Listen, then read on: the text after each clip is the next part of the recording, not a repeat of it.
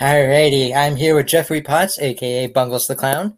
Today we're going to talk to you about clowning because, I think some people during this pandemic really just need a good laugh, a good source of entertainment. People are cooped up at home and just looking for any excuse they can to just get out there or do something fun, And what better way than clowning? So you go by Bungles the I Clown, go by correct? Bungles the Clown. That is correct. Hey, how'd you come up with your name? How did I come up with the name? It's nothing, big and glamorous. I literally, when I was 13 years old, that's when I started clowning. I knew I wanted a name for my clown. And so I went to the thesaurus. And I knew clowns, when they performed, they messed things up. So I kind of went to the thesaurus and looked for other words for messing up. And there was bungle. And I'm like, bungles would work better, bungles. And that's how I got my name. Just that easy. Nice. Nice. So, what, if you don't mind asking, what inspired you to be a clown? What inspired me to be a clown? Well, I've been clowning since I was 13 years old. Previous to that, I've been puppeteering since I was 9. And in between those 9 and 13-year-old ages, I was really into Hollywood special effects. I would create characters with makeup and prosthetics. I would create scenes. I would create props.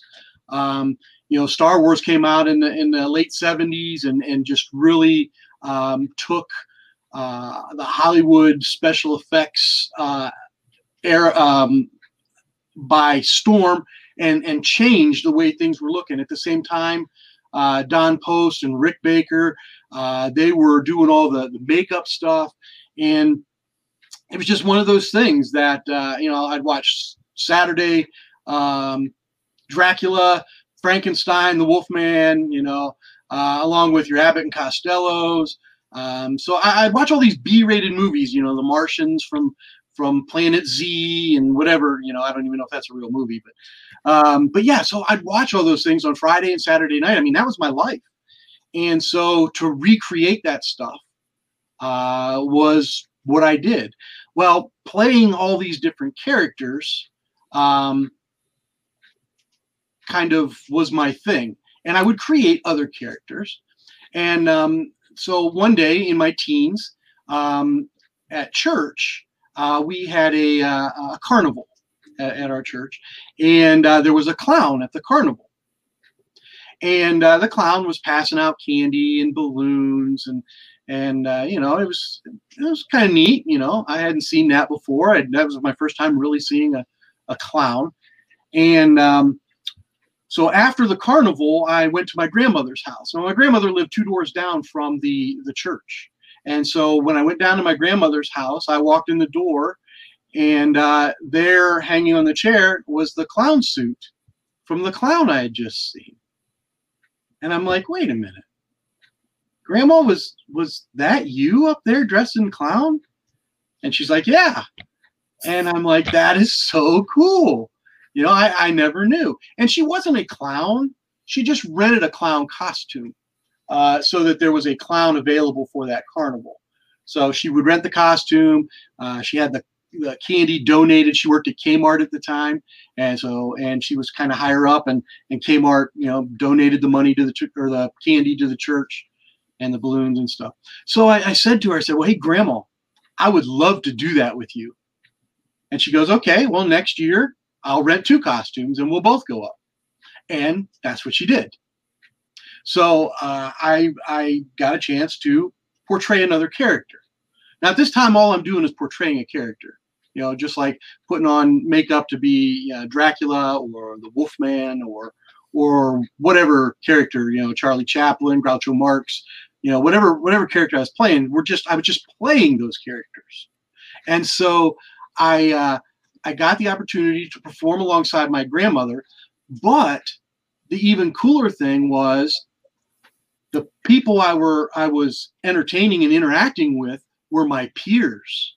All of my friends were there, enjoying the clowns, and they did not know it was me.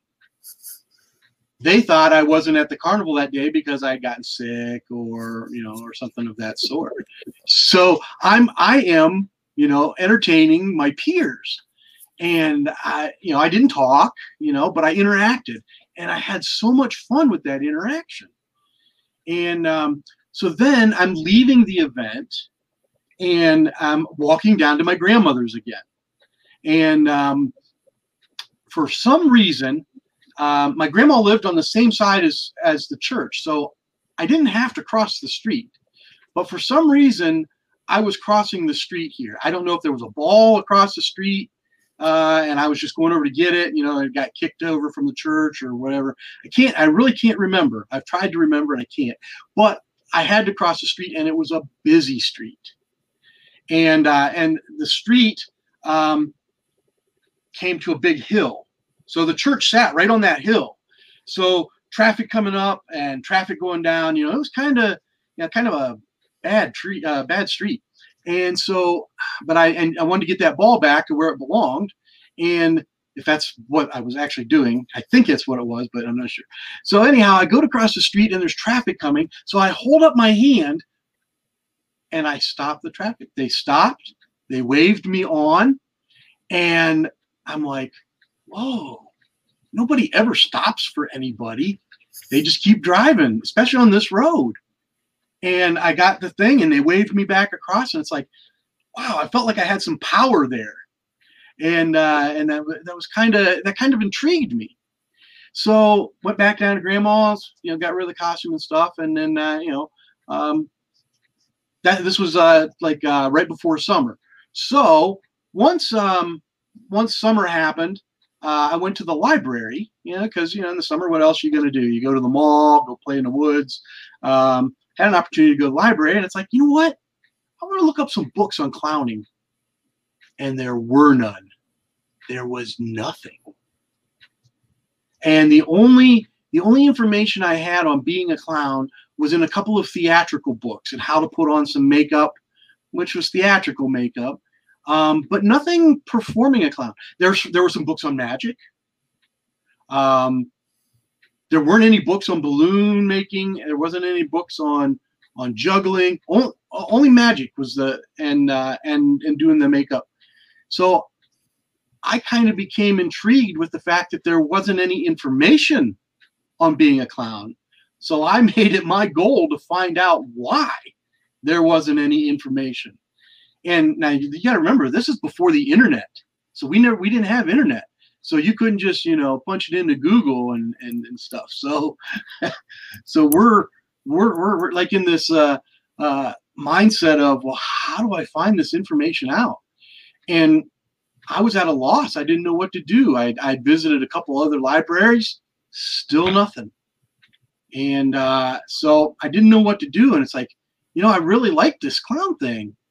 So maybe I'll just study it a little bit more. And so I started watching The Three Stooges, which I had already watched anyway, but now I was watching it in a new frame of mind. I watched Laurel and Hardy. I watched the Bowery Boys. I watched, who else? Oh, the Marx Brothers. So I'm watching all these people, and I'm watching it in a whole new mindset because I considered them clowns. They didn't have the red nose and everything, okay, but they were clowns. In the meantime, Captain Kangaroo, I don't know if you know Captain Kangaroo, Nick, but Bob Keeshan. Bob Keeshan started out, before he was Captain Kangaroo, he was Clarabelle Clown on the Howdy Doody show. And so I would watch a couple of episodes of Howdy Doody, and there's this clown. Then Bob Keeshan took Clown over to Captain Kangaroo with the Town Clown. And I'm like, wow, okay, so where is this coming from? Why can't I find anything on being a clown? This is driving me insane. And eventually my grandmother came across in the newspaper it said something about some clown classes, and they were being taught by a Ringling Brothers clown. And my grandma was like, hey, I'm going to sign you up for this. And so I went, and it was a weekend thing. And I was all excited, and I to this day can't remember who the instructor was. I was a kid. I wasn't worried about knowing who people were at this time. I just wanted to learn this art form. And I had my one-piece jumpsuit, you know, and with the big puffy balls on it, and my big clown hat, you know, what you would normally think of a clown. And so I had that stuff packed. And while we're going through the class, the instructor talks about wardrobe. He says, "Okay, did you guys bring wardrobe?" And I'm like, yeah. So I get my wardrobe out, and he used my wardrobe as an example. This is great. All right, he's using my wardrobe as an example, and it was an example of what not to wear.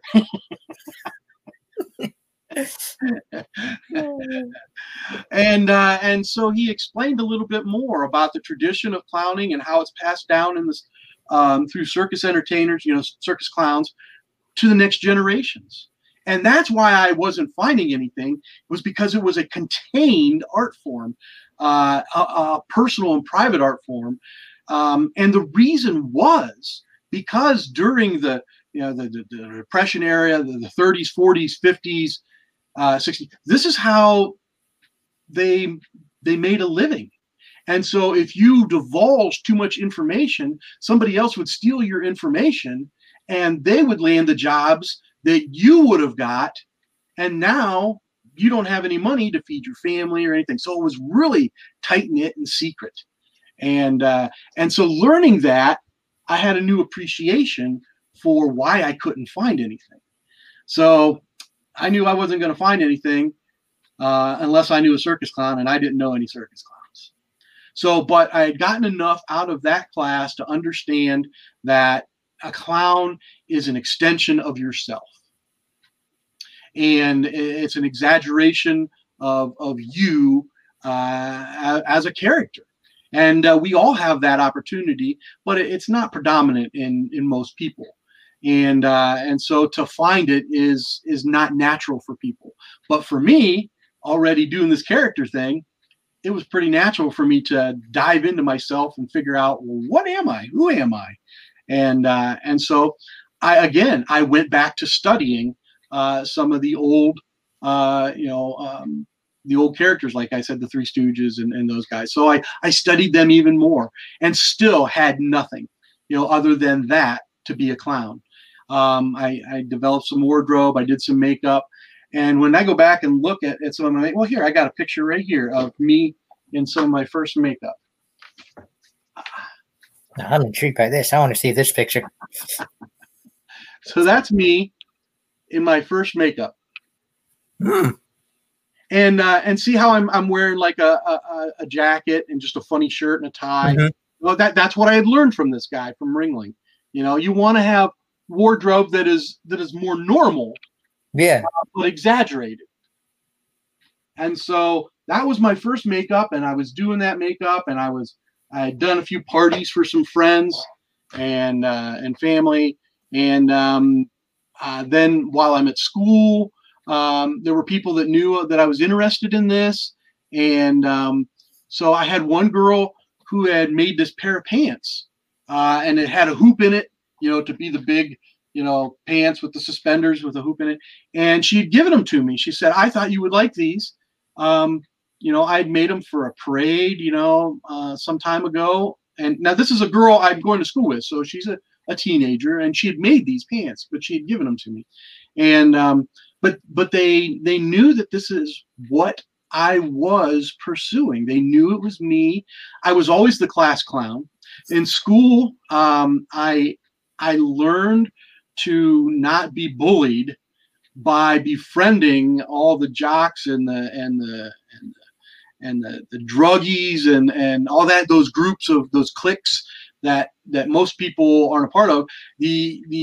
But they are intimidating to you, and of course then they do some things that that aren't proper, stuffing you in a trash can, pushing you in a locker, all those kind of things, tripping you in the hallway while you're carrying a stack of books. Well, I was able to avoid being bullied because I would make these guys laugh. And so I would tell jokes, or I would do stuff to myself in the name of comedy. Open a locker and smack my nose, and be like, and they get a laugh out. And so they, we like you, Botch. Yeah, we'll keep you around, type of thing. So I never got bullied, but I always had to be on. I always had to make sure they were entertained. So, but that helped me to learn to work with audiences. But somewhere in the back of their minds, they knew that this is who and what I was and what I was becoming. And I never took any flack for wanting to be a clown. And so that's how I kind of got started. But there's more to the story if you want to hear. Absolutely. All right. Absolutely. So, it's graduation time in high school, and it's time to experience real life. So I got to get a job. I want to get married. I want to have kids. It's time to put this clown thing. I'm a kid, and now I got real responsibilities. So I put that to the side. I graduated in 1987, and it wasn't until 1991, while I was at work on my lunch break, looking at the newspaper, when I opened up the newspaper, and down in the corner, the ad said, "Clown classes to begin."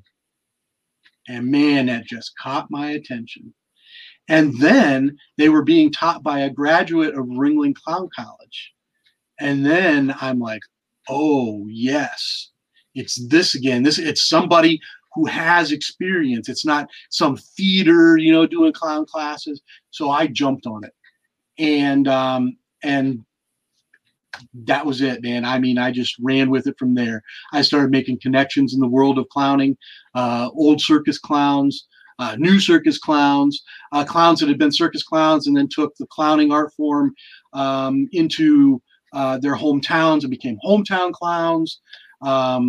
Clowns who were performing in Disney, in Las Vegas, on Broadway. And I mean, I was just making all these connections. And I mean, it was just snowballing. And my wife, I can remember when I said, "Hey, honey, I want to take these clown classes." Well, we were newlyweds.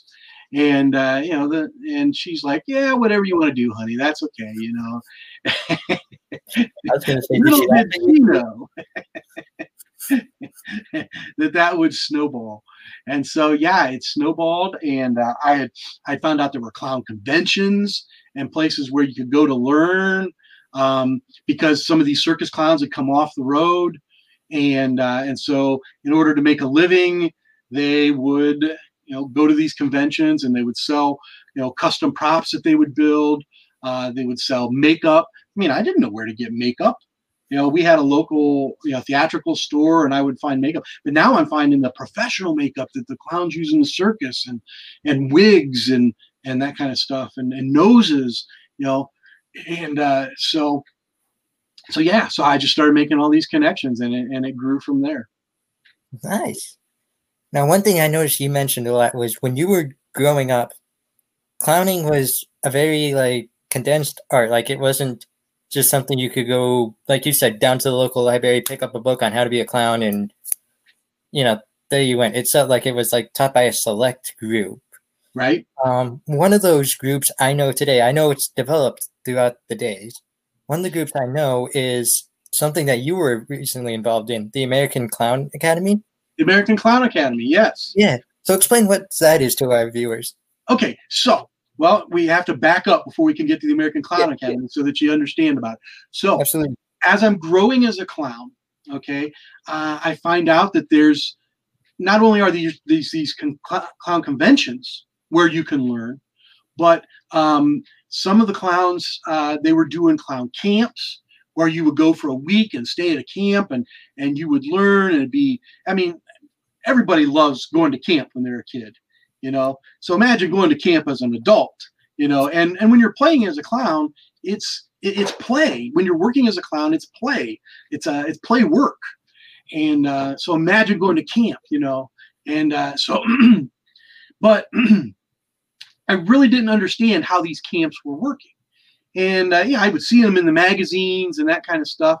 And but most of I was learning from the magazines. I joined the Clowns of America International and World Clown Association, which are two big organizations that cater to the art form of clown, and also through that I found like Laugh Makers magazine, which was geared to variety artists, which included ventriloquists and magicians and puppeteers and balloon artists and jugglers. I mean, it just catered to all these variety arts.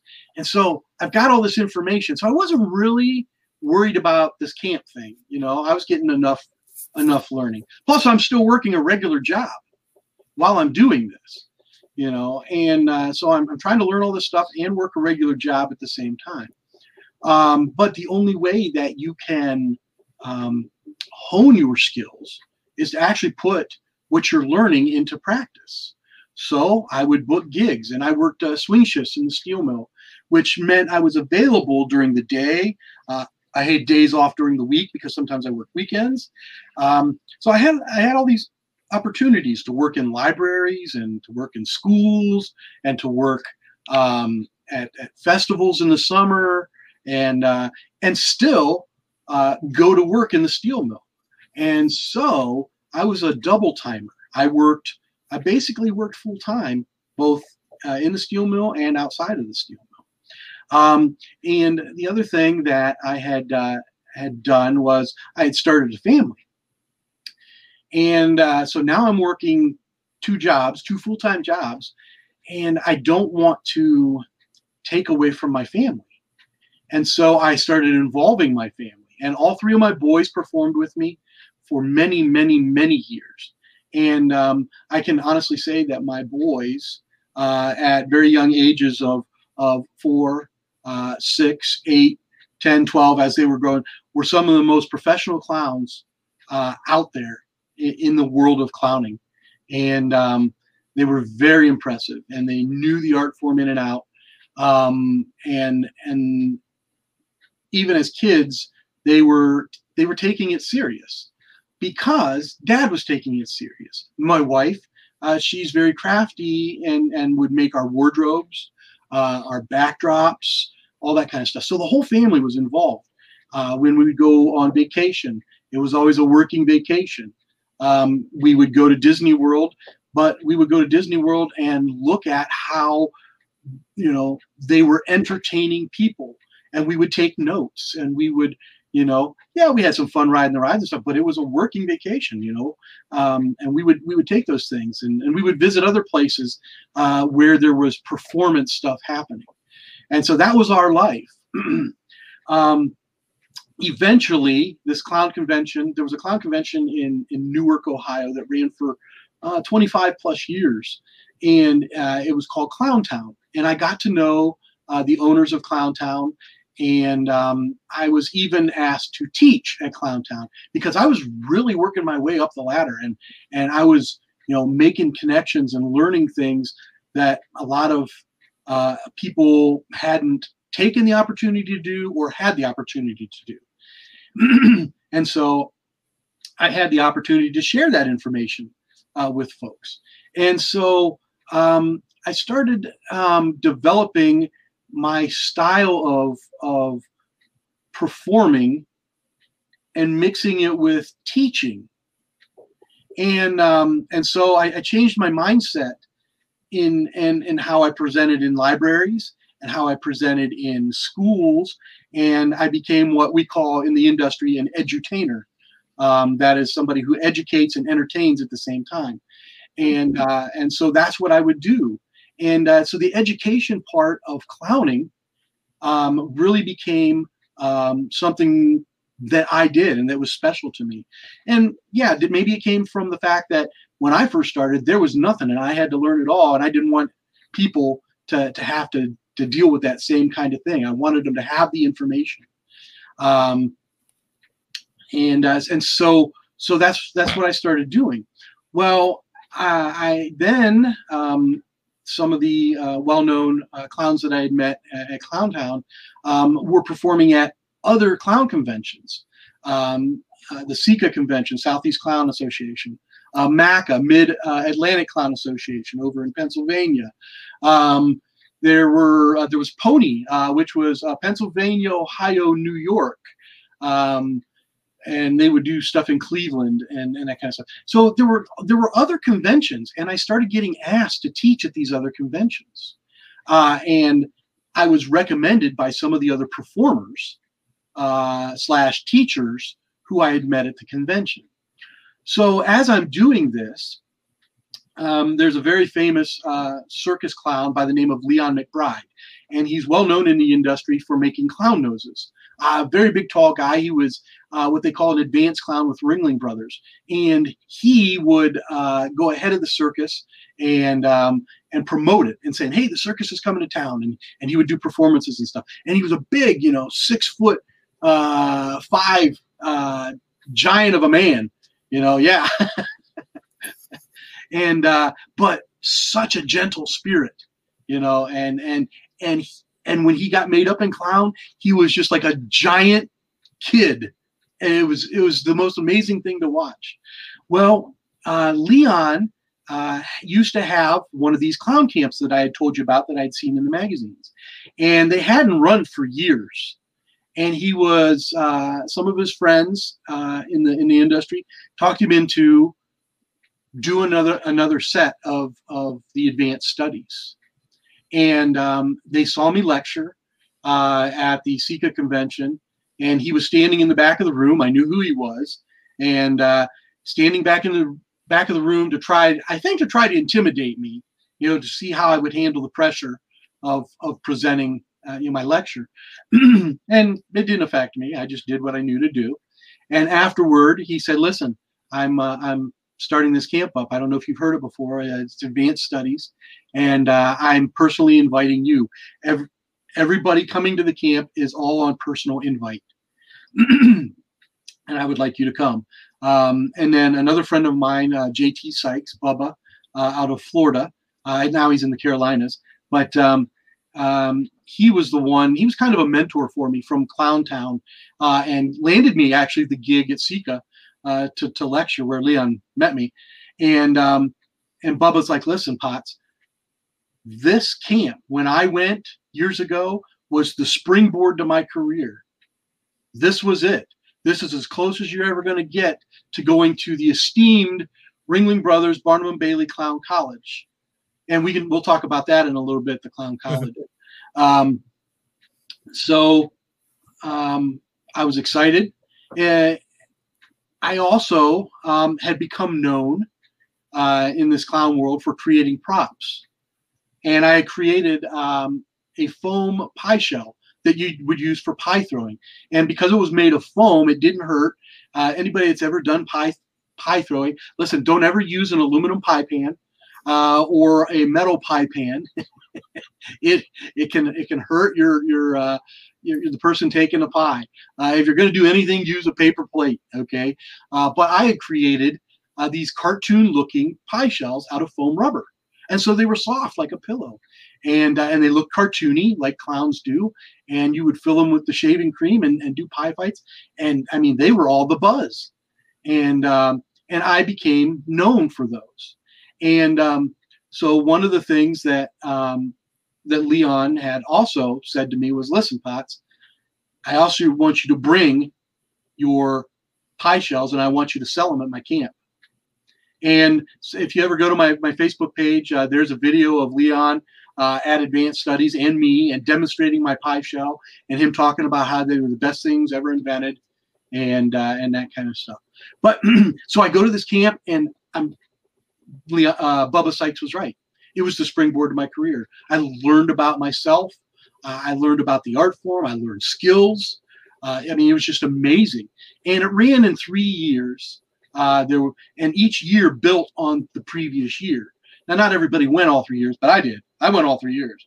I was going to get as much as I could out of all of this, And when I was done, I went from looking like this. This was my current clown look at the time. Okay.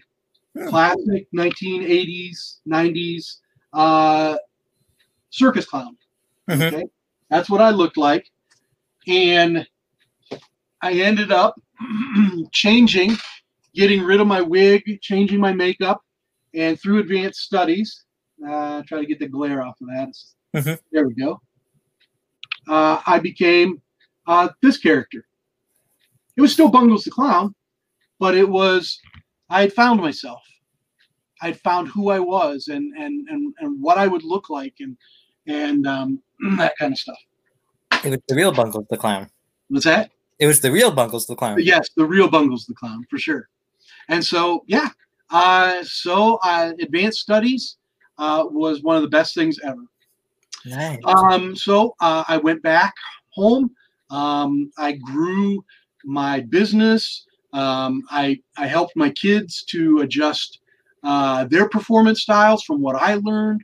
And then I started teaching in the schools something different I called it a comedy clown clinic. And I would take the art form in, everything that I was learning, and it was a self-esteem building program. And this was before latchkey programs were popular. It was an after-school program for 2 weeks, and you would learn the whole art form of clowning a couple hours after school, and there would be a show at the end of the second week, and you would perform in it.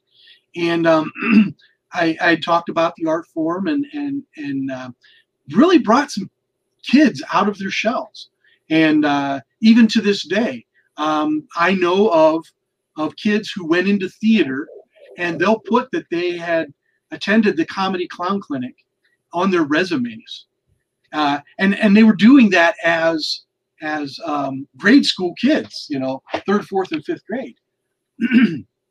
So I really have now amplified my teaching part of my clowning. And so in 2010, my house burnt down. And my house burned down, and we had to relocate while they were rebuilding the house. And during my relocation, I start reconnecting with friends and colleagues from the industry. And the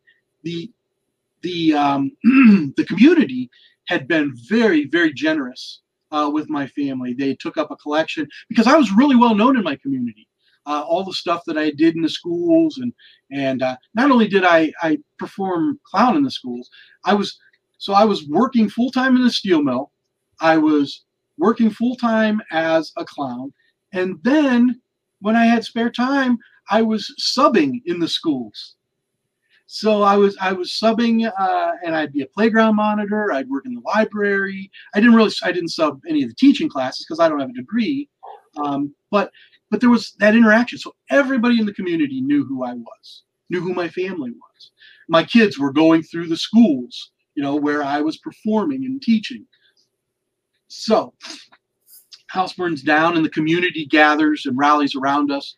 And it struck my heart in such a way that I wanted to give back to the community. And so I had, all my colleagues in the clown world calling me, what can we do? How can we help? And they would send me, I had a set of professional clown shoes made by Marty Scott, who made the clown shoes for the clowns on Ringling Brothers. And she made me a set of clown shoes and sent them to me. And when I talked to her on the phone, she's like, my house burnt down twice. I understand what you're going through. And I want to make these for you, and I want you to have these. I had others who would send me, socks and gloves and clothing and makeup and just anything that I needed to get back on my feet. And it was amazing. So one of my friends calls me up and he says, "Hey man, what can I do?" And I'm like, "Well, do you still have your circus?" And this was Joey Thurman, and he had what was called No Joe's Clown Circus. And he had a great big semi, and he'd pull in and set up his big ring, and he would do all these performances. He had, clown performances. He had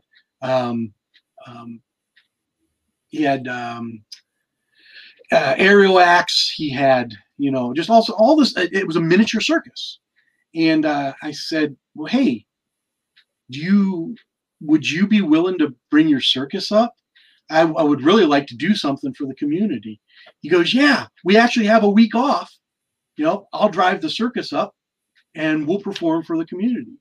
So, and I gathered a few friends, and the house that they had given us during our time out of our other residence was a 3-story house. So I had plenty of rooms. So I had all these clown friends coming in, staying for the week. And we put together this big circus and performed for the community. I was this close to getting elephants, and I couldn't get the elephants for the circus, but we had everything else. And in the meantime, one of the people that came to help was my friend from Clowntown, the owner of Clowntown. Now, Clowntown had finally run its course and wasn't running anymore. And my friend had run it for 25 years. That was part of his life. And so while we were sitting at the house, getting ready for the circus, him and I started discussing, what if we started another education opportunity for clowns? So this is when the whole idea for the American Clown Academy started generating. Okay. Oh yeah. That's what I was thinking. I'm like, I could just see it, like the idea is starting to pop in your head, like 1, 2, 3, Yeah. Yeah. So, and the idea of Joey's, portable circus came in, and we're looking at all these little aspects of performing and teaching performing, and so, my buddy and I are like, well, if we were going to do this, what would it look like? Well, there really were you would go to these clown conventions and it would take you on this journey, but it would only keep you at one level. There was nothing advanced, to take you to the next level that was out there, except for advanced studies, or if you got into on the Ringling Circus and you went to Ringling Clown College, there was nothing advanced that was out there being taught. And we said, well, if we're going to do this, we should make it an advanced clown school. And when Clowntown ran, they actually ran in Newark, Ohio, on the Ohio State campus that was in Newark. So when Clowntown was running, you lived in the dorms, you used the classrooms and the auditoriums, and you had the big dining area hall. You were in the college and you were learning in that school setting. And I really felt that in that school setting, because most of the conventions, other than that one, are held in hotels. And so that atmosphere of hotel is way different than the atmosphere of an educational institution like a college. Well, I had also gone to advanced studies, and that was at a camp. And so we knew we couldn't get a college, but what if we could get a camp? And so we put it together, and we found a camp that would host us. Like I said, I had made all these connections in the clown world, so I started calling in favors, and everybody's like, "This sounds like a great idea. We think it's needed." And it grew from there. So that's how the American Clown Academy came about. My love for education, my love for the art form of clowning, and we taught performing. People would come, bring what you know, and show us what you got, and we'll help you figure it out. And also, while you were there, you would get to see the instructors perform, so that you knew that they practiced what they preached. Type of thing. And it was an amazing thing. And we ran that for 6 years. And then I passed the baton on to a friend of mine, Lee Andrews, who has even more connections than I do in the clown world. and I thought that, both Mike and I thought, that was my partner in the American Clown Academy. Both of us thought that Lee would be the perfect person to take over the American Clown Academy. And of course, now we have the American Clown Academy 2.0, which was a rebooted, upgraded Clown Academy, and now it performs is presented in Georgia. And so that's how the American Clown Academy put me on the map as an educator now. I mean, a solid educator. And I took a position with the World Clown Association as their education director. This is kind of an interesting story. And while as the education director, I wrote some articles for their magazine. I was also in charge of their annual convention and the education part of that convention. And while already having the background of running the American Clown Academy, I had some ideas that I had seen work that other people hadn't incorporated into conventions. And so I was able to incorporate some of that stuff. And we had one of the most unique conventions in Minneapolis, Minnesota. And it was a tribute to Ringling Brothers. And I had, I'm thinking 20 Ringling clowns at this convention, teaching, presenting, just hanging around to talk to as we celebrated the Ringling Brothers clowns. We had gotten Ron Severini, who was the dean of Ringling Clown College while it ran. We had all these names of people, and I the way I got some of these people at the exact same time we're doing our thing, Baraboo, Wisconsin was doing a homecoming for Ringling Brothers. Now let's stop there with the Ringling Brothers thing, and let's backtrack. Ringling Brothers, Barnum Bailey Circus, has been around for a long time. First it was Barnum, then Barnum hooked up with Bailey and became Barnum and Bailey, and then the Ringling Brothers, took over the circus, and it became Ringling Brothers, Barnum and Bailey Circus, and then they ran with it. Well, eventually they got to a point where the circus clowns in the circus had gotten very old, and there were no next generation clowns coming in. The descendants of these clowns, they would either go and get a factory job, or they would go be a different act in the circus, like an aerial act or something like that, or work with the animals. But nobody was carrying on the career of clown, and it was realized. And so in 1968, Ringling Brothers decided to invest in a clown school to create another generation of performing clowns. And so in 1968 that happened. 1969 they ran it again. But back then, man, the life on the circus was hard, and people were quitting left and right.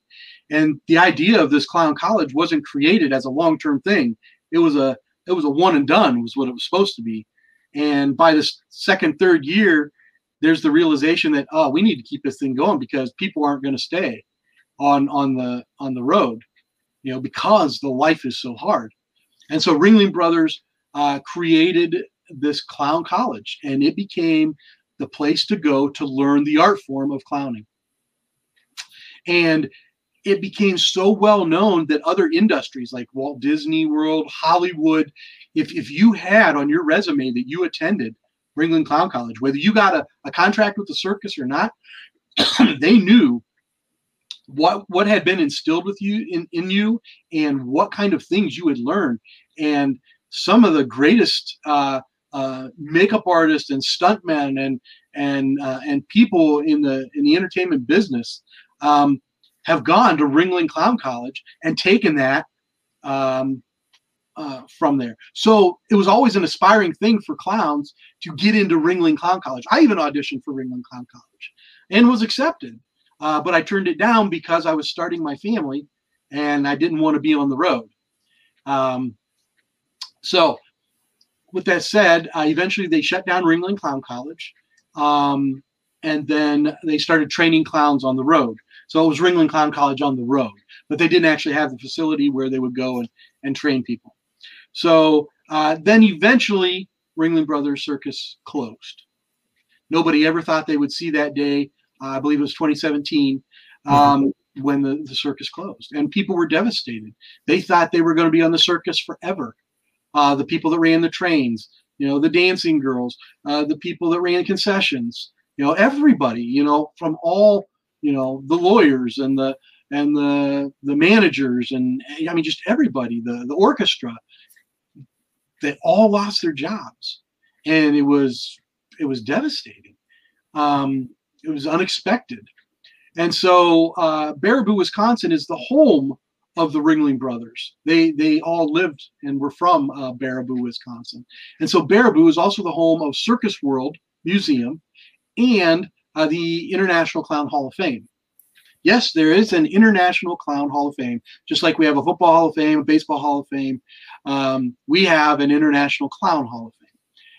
And so we honor those who have been clowns and performed the art of clowning through the ages. And you'll find clowns that don't wear makeup, like the Three Stooges, or like Lucille Ball. Many of you know who I Love Lucy is. She was considered a clown in the way she portrayed her characters and herself. Just and so you have people like that have been inducted into the International Clown Hall of Fame. So anyhow, I'm in Baraboo at the same time that they're having this homecoming for Ringling. At the same time, we're putting together this clown convention honoring Ringling. So I was able to make connections with some Ringling clowns while in Baraboo.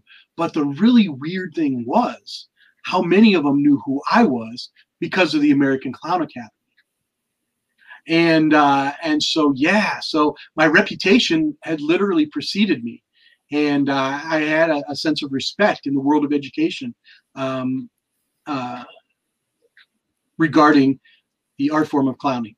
And so, yeah, I've taken education. Education is my thing. We are currently, we're using the StreamYard program like you are today. And we are interviewing clowns during this pandemic.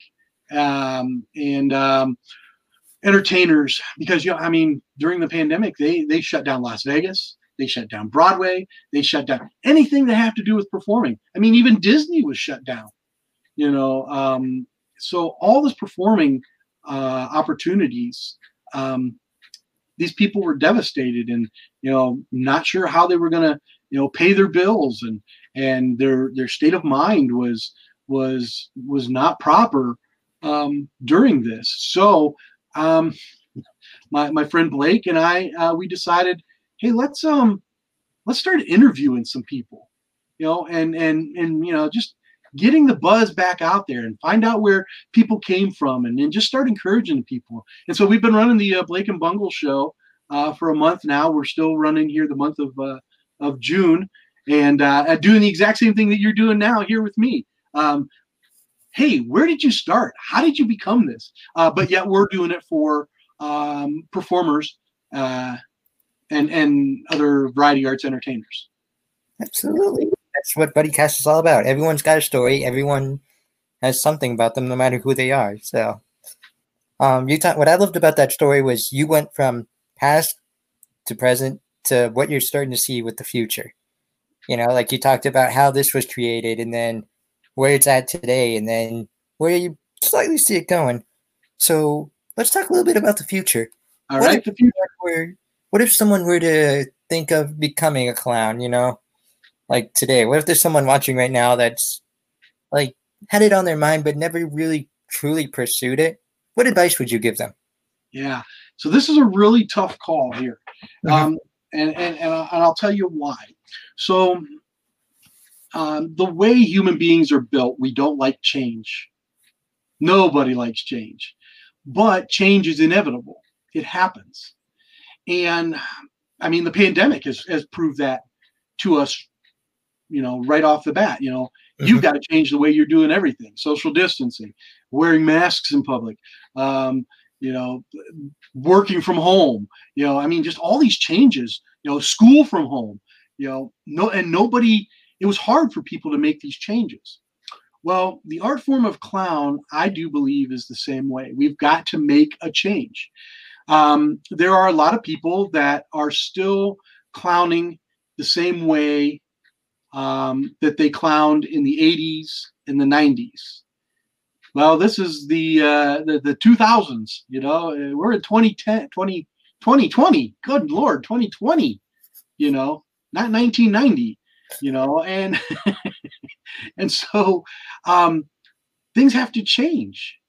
And so you need to adapt and make some changes.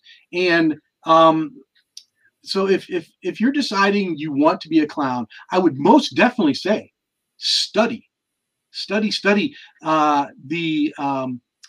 great performers of the past. Know where we came from. I mean, that's number one. You got to know where you came from. Okay.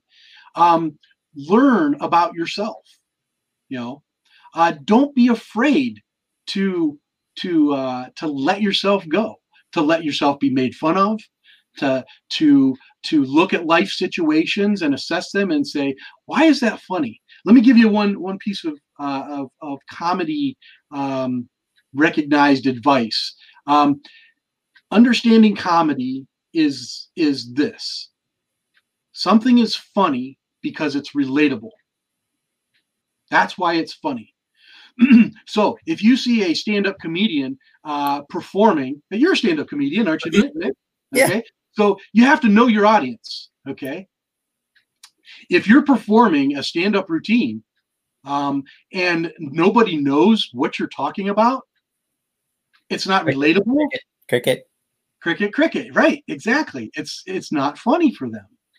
But if you're performing with people that know absolutely what you're talking about, okay, you're going to get the laughs. You're going to evoke the emotion. All right. So comedy has to be relatable. And nowadays, relatability is different than it was in the old days. Great example. In the clown world, we had this skit. Okay, we'll call it a skit for the regular people out there. In the circus, we would call it a gag. You could call it a routine. There's various names for it. But the skit involved a long rubber tube. Okay, and it was the long rubber tube was a long distance telephone. Now, some of you may or may not know out there, we used to have what we call landlines. Okay, our phone was connected to the wall. It was connected by a plug. Okay, and there was nothing portable about it, you know. And even farther back in the day, to make long distance calls, you had to dial the operator sometimes to make a call. You would have to pay extra for a long distance call. So anyhow, this routine was built on yesterday. Okay, the yesteryear of phones. When you perform that, and I see clowns do that today, they'll perform that same routine that they've been performing forever, and they perform it nowadays. People don't understand it because we have something like this. Right, we have cell phones. We have instant, you know, communications. We have you know, FaceTime. You know, it's not like it was. So that routine is outdated. Okay, and so what we need to do is we need to update those routines. Okay, make something new and fresh. But you got to find something that's relatable, and you have to watch and see what's funny. And so if you're interested in the art form of clowning, first study the past. That's important. And I'm all about preserving the past. I have a miniature museum in my house. If you go back to my broadcasts on my page, Jeffrey Potts, you'll see the people that we're interviewing from the past and the future, but from the past, and trying to understand the way things worked, so that we can progress to the future. Now, the nice thing about the art form of clowning is it's not a popular statement, but be unique. You don't have to be a cookie cutter clown. In the 80s and 90s, everybody was very cookie cutter because all you did was you just copied, what the previous guy had taught you. Now is the time to be unique. So that means you get to make the rules. Okay. Now, some rules, okay, but here's where you have to go back. You have to go back and look at why people did what they did in the past. I'll give you a great example. Okay. So when you're doing makeup, okay, you don't want to put too much extra pizzazz or something like that. Right. Back in the old days, we would have a big mouth and big eyes and stuff. Okay. Well, we were learning from circus clowns who had come off the circus. Okay. And that's how they had to put their makeup on so that people, clear up in the third row of the Coliseum could see the expression on their face. Well, nowadays we don't need to do that. Okay. We can have smaller detail. We don't need the bright colors to grab the lighting, to see the expressions. So you can keep your clown makeup to a minimum. Yeah, you still want to exaggerate some of the features of your face. Okay. Colors. You don't have to use colors like we used to. And some people will use colors. They'll use red on their eyes. Well, now we have a very popular genre of clown called a horror clown. Okay, some people call them killer clowns, and but they're in the haunted house industry. They're prevalent in those fall months. When it's the spooky time of year, and so they'll create these clowns. Well, their makeup configurations are different. They're set up to kind of scare you, spook you. Kind of like that in 2016. What's that?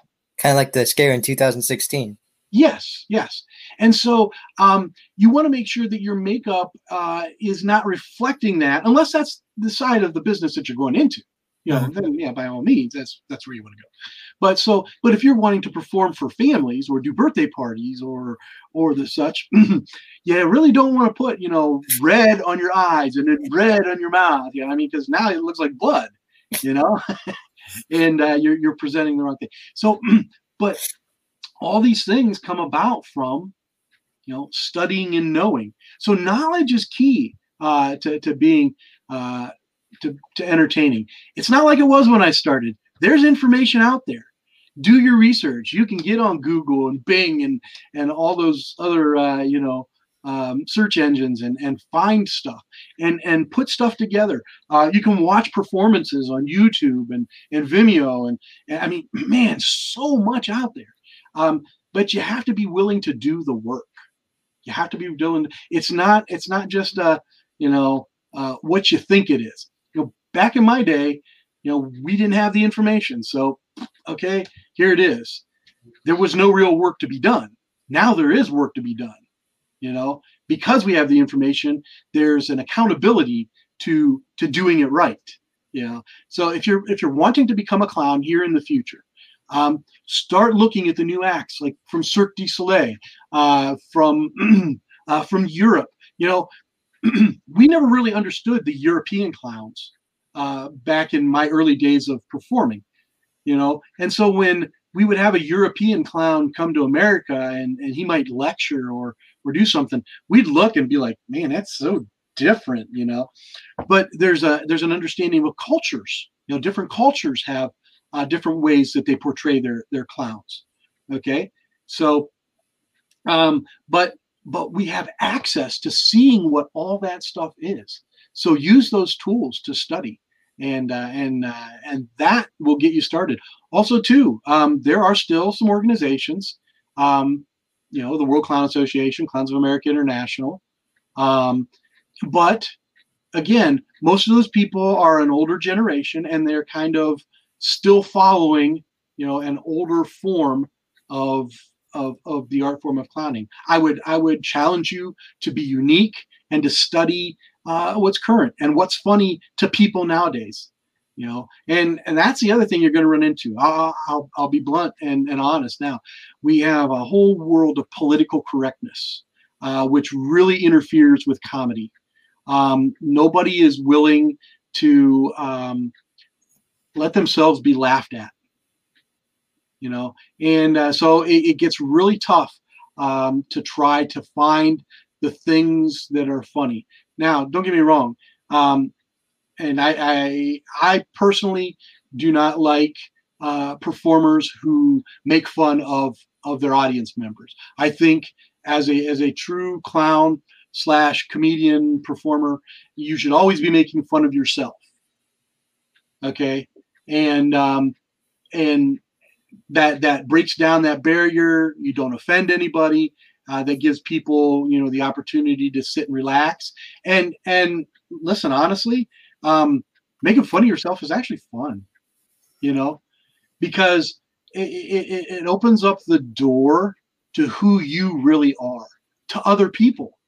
It lets them see, who and what you are, and believe it or not, you actually get the realization that you're a normal person, with just some funny attributes, and we all have funny attributes, and so, yeah. So that's the best advice I could give right now for the future performers. Absolutely. What are some things that you wish people truly understood about clowning? You kind of mentioned some topics on how, there's the difference between the scary clown who is at the haunted house compared to the birthday clown. People saw it in 2016 when, all this stuff was going on, and yet people were commenting on the clown, a clown hall's page saying, "Clowns are scary. I'm never going near you." And you guys are within 2 minutes of me. What's something you wish people truly understood about the art form today? Well, there's I think this is a twofold question. First of all, you have to understand as the performer. Okay. So now I'm not talking about what my audience understands. This is what I wish my performers would understand. That if you don't want to be categorized with the scary clowns, you need to be a better performer. Because they're going to look at you as a performer, not just a face. Okay? So that's number one. So then what I would say to my audience is, hey, I'm a performer. I'm not just a face. Okay? And I would make sure that I am performing for my audience. So it's not the audience's responsibility, okay, to know that I'm not a scary clown. It's my responsibility to present myself in a way that they know I'm not the scary clown. And so by studying and perfecting my craft, whether it be toning my makeup down, whether it be, putting more normal clothes on instead of the exaggerated colors and sizes, whether it be talking in a normal voice instead of a voice like this, that might freak them out. It's my job. It's not my audience's job to understand. It's my job to present to them. Then they'll understand if I'm presenting properly. Absolutely. So really. So there's nothing that I wish my audience would understand. I wish my other performer friends would understand. Most definitely. Alrighty, I'm going to wrap it up with this question. Okay. What would you mentioned it a little bit before, but what would you really like to see clowning become in the future? Let's say once this pandemic, because we know with this pandemic, a lot of things are going to change. What would you like to see change in clowning? For the better. To make things better, change to make things better. Yeah. So, if you woke up tomorrow and everything that you visioned as a clown was coming true, what would you be seeing? I would be seeing more people in the world that are not weighted down with everyday life, because there would be so many clowns and opportunities to reflect on the pleasantries of life through the clown, that there would be no worry. I mean, it's the ultimate peace on earth thing, you know. I wish there was peace on earth. Peace on earth, you know. That's what everybody, you know, wishes. It's the same concept, but it's more than peace. It's joy, and so I would desire to see the whole world come to love each other, respect each other, and enjoy each other. That's all right. I actually have one more question. Yep. All right. One more question. Yep. So, as a clown, what is your favorite act or like prop? What's your favorite thing? What's something that always works for you? Okay. Always works for me. You ready? This and I have a lot of clown friends that dislike this. Okay. I don't use props. Yeah, listen, wait a minute. Did you hear me earlier? I said I'm a prop builder. Yeah. But I don't use props. I mean, I use props for my show. But my best performance piece is when I'm in the moment with my audience and I am just me and just them. And it may be sitting down, it may be talking, it may be laughing, it may be having fun with an opportunity. You know, I may be trying to juggle, and I'm not doing it very well. You know, in my reactions. But it's not the prop. It's their experience of me. And so I literally say, when somebody says, "What do you do as a clown?" I do nothing. No. I mean, what do you do? Do you juggle magic? Oh, yeah, I do all that, but I don't do anything. You know, and people don't understand that. My job is to help my audience experience life. And the only way to do that is to bring real life, myself, into the picture. Yeah, I'll exaggerate it. And we'll do some funny and silly things. We'll do some amazing things that make you go, wow, you know. But those things are not my favorite. My favorite is literally pre-show. Everybody's waiting for the performer to come on, and I come down and I sit in the empty chair beside the group, and it's like, hey, I heard there's a clown performing today. This is gonna be great. Have you ever seen him perform? And and they're all like laughing, and it's like, well, isn't that you? It's like, me? No, I'm sitting right here. This was my reserved seat. You're, and just interacting. And those are the things that I like to do. So that's my favorite type of performance, my favorite act to bring to my audience. You know what that reminded me of?